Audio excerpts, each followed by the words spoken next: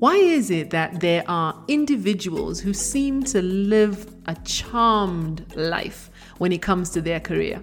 Yes, they do put in the work, they are dedicated and driven, but there is this additional X factor that propels them forward, powering their career to greater heights. I believe the X factor is emotional intelligence. Hi, my name is Mucha Mlingo. I am an emotional intelligence coach. Welcome to the EQ at Work podcast, a platform where I will share how you can leverage emotional intelligence to power up your career and achieve professional success. EQ at Work podcast with Mucha Mlingo, episode number 4, Unconscious Patterns.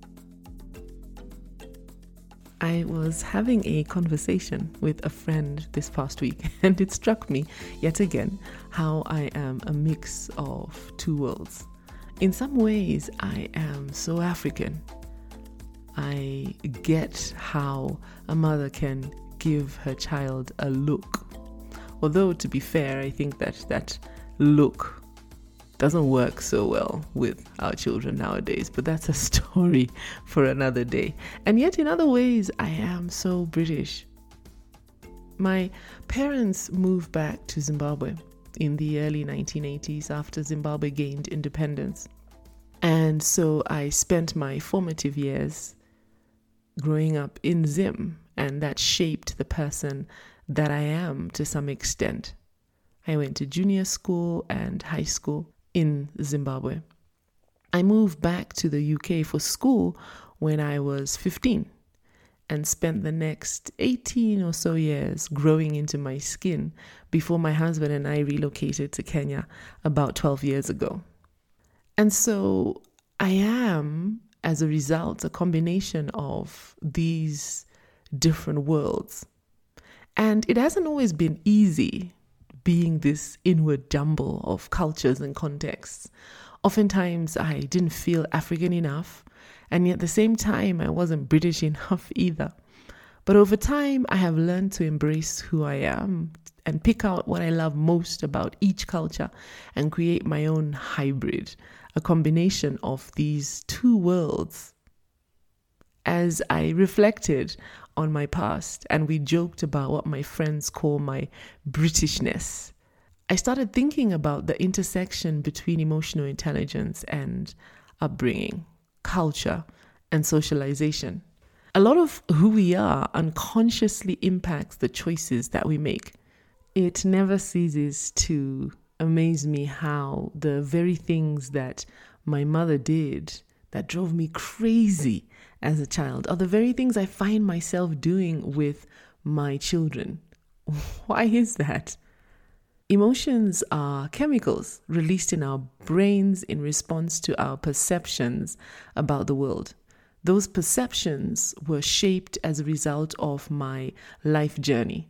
A little DNA, a dash of upbringing, a smattering of socialization, and a cup of life experiences all combining to create my default, a default that in some cases I have had to unlearn. The reality is that the brain is somehow lazy, or perhaps it's more a case of working smart than laziness. The brain utilizes existing neural pathways to conserve energy and minimize wastage. If you think about a path in a forest, there is that well-worn path, the one that is more visible and easier to use. And there is that off the beaten path kind of path, the one where you know not many people have walked. And so the brain chooses that well-worn path, that default response, because that's easier and that conserves energy. The idea is to minimize wastage. My mom always used to tell us a story of how she was going for a meeting with her boss. They had worked together for quite a while and had a pretty good relationship. On this particular occasion, they decided to use her car, and so she drove. Mom says as she drove, they talk. she doesn't really say what they were talking about. Perhaps they were preparing for the meeting, or they were discussing their families. Who knows? Anyway, they were talking. And after about 15 minutes, my mom realizes that she's parked outside our gate. And so she looks at her boss and asks, "Why didn't you tell me I was going the wrong way?" And her boss, who knew where we lived and obviously had realized that she was driving in a different direction to the meeting, said to her, "I thought maybe you needed to pick up something from your home." Autopilot. When appropriate, it conserves energy, allowing us to do things without much thought. But these patterns can also inhibit optimal performance because they're a generalized response rather than a response to the actual situation at hand. On autopilot, we do what we have always done. We use the path that is most traveled. We react the way we have always reacted. And yet this may not always be the most appropriate response. Some of what I've learned about emotional intelligence has been counterintuitive, going against the grain of my default, the wiring that can cause me to react unconsciously to external stimuli. Here are 3 of my greatest EQ lessons that are shaping the person that I am becoming. Emotions are data. I remember very clearly when I first heard this statement, emotions are data. This means that there is no positive or negative. There is no good or bad emotions, just data. It's insight. Data itself is never wrong or biased. It's neutral.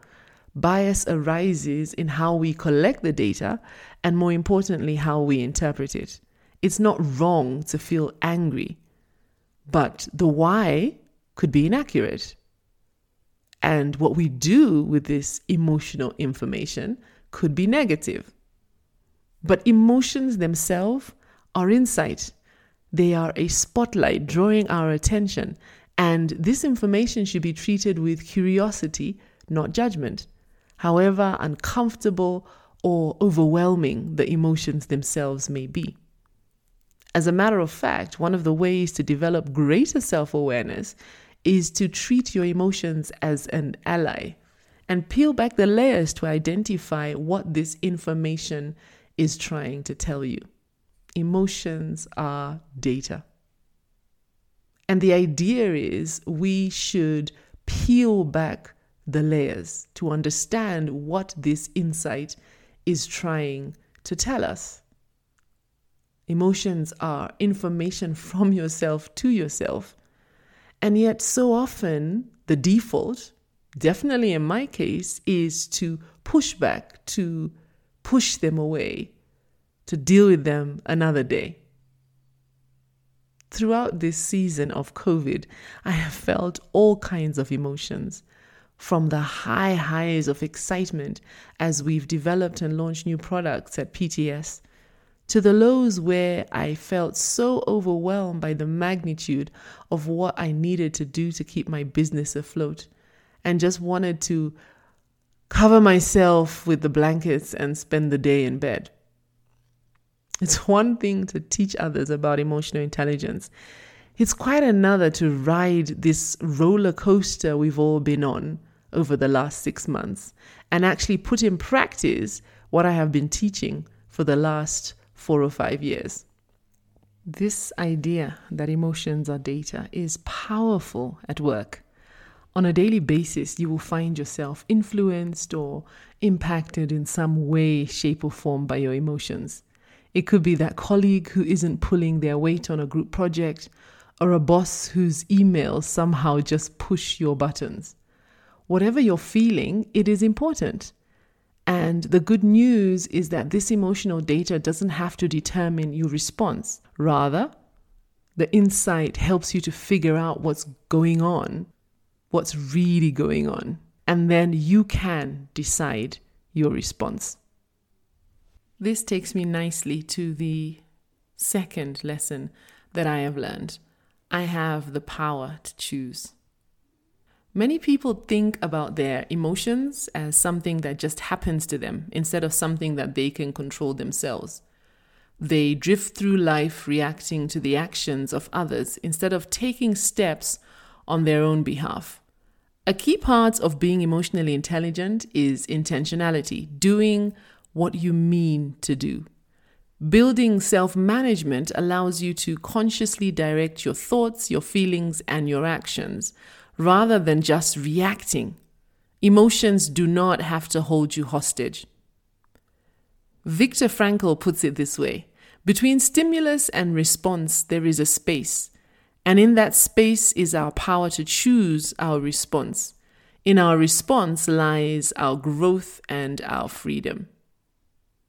Instead of the patterns of fight, flight, and freeze, that default that has become built in as a result of our life journeys, we can choose to respond intentionally.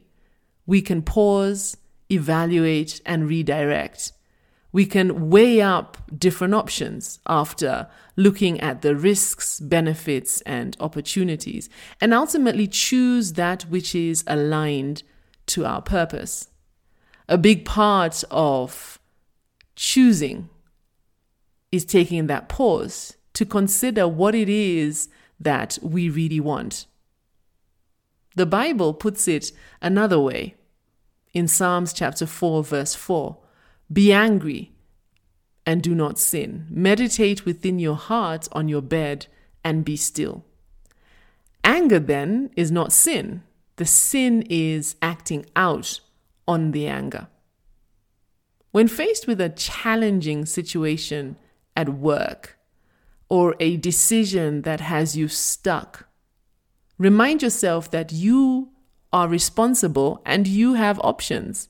The amazing thing about the way the brain is wired is that the minute you tell yourself you have no options, the brain ceases to see options. But when you tell yourself that you have options, the brain opens up to possibilities. Whilst you can't determine what life throws your way, you can determine how you react. Ask yourself, how do I move forward? How do I get the best possible outcome? How do I make choices today that are aligned with my ultimate purpose? You might find that you are able to change the situation itself, or if not, at least to alter the way you feel about the situation. Remember though, there are always options, and you have the power to make that choice. Choosing to give up your own choices isn't the best course of action because it results in you reacting to what's going on around you, reacting to the external stimuli at work. And successful individuals take power into their own hands and understand that life is about making choices regardless of how you may feel. The last lesson that I have learned is the idea that my why drives my how. We pay a lot of attention to the how, but your reason for wanting to do something is far more important than your understanding of how to do it. Emotions drive behavior, which means that when the why is compelling, you will always find the how. Having a purpose makes you purposeful with every move you make. Your why is your fuel. I am by nature a doer. I am very driven, and I have always focused on the how. Once I have a goal in my sights, that is what tends to drive me. That is my default setting. But doing without a clear why is not sustainable, and I have learned that it can lead to burnout. My EQ journey has taught me that the true secret to sustainable success can be summed up with this little word: why. At work, your why is your source of intrinsic motivation. It is the one constant that will guide you to fulfillment in your career and enable you to achieve your goals. So what is your why? Is your why something that is clear to you? The clearer your why is, the more clarity you have, and the easier it becomes to make choices on a daily basis that are ultimately aligned to your overall purpose. Emotions are data. I have the power to choose. My why drives my how. These are 3 lessons that have fueled my EQ journey, and they have been particularly helpful during this season of COVID. I know I've said it before, but emotional intelligence really is no longer a nice to have. It is an essential skill for your success at work.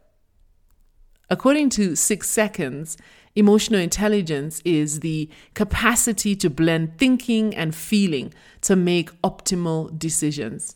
It is about being more aware, noticing what you do, being more intentional, doing what you mean to do, and being more purposeful, doing it for a reason. At the core, emotional intelligence is something to be. By being more emotionally intelligent, smarter with your feelings, you will more accurately recognize emotions in yourself and others. And this data, this insight, will help you to make decisions and craft effective solutions to the challenges, the life puzzles that you face each day at work. Successful individuals really understand the importance of emotional intelligence. And I believe that it will be the difference between sustainable success in your career and finding yourself floating aimlessly.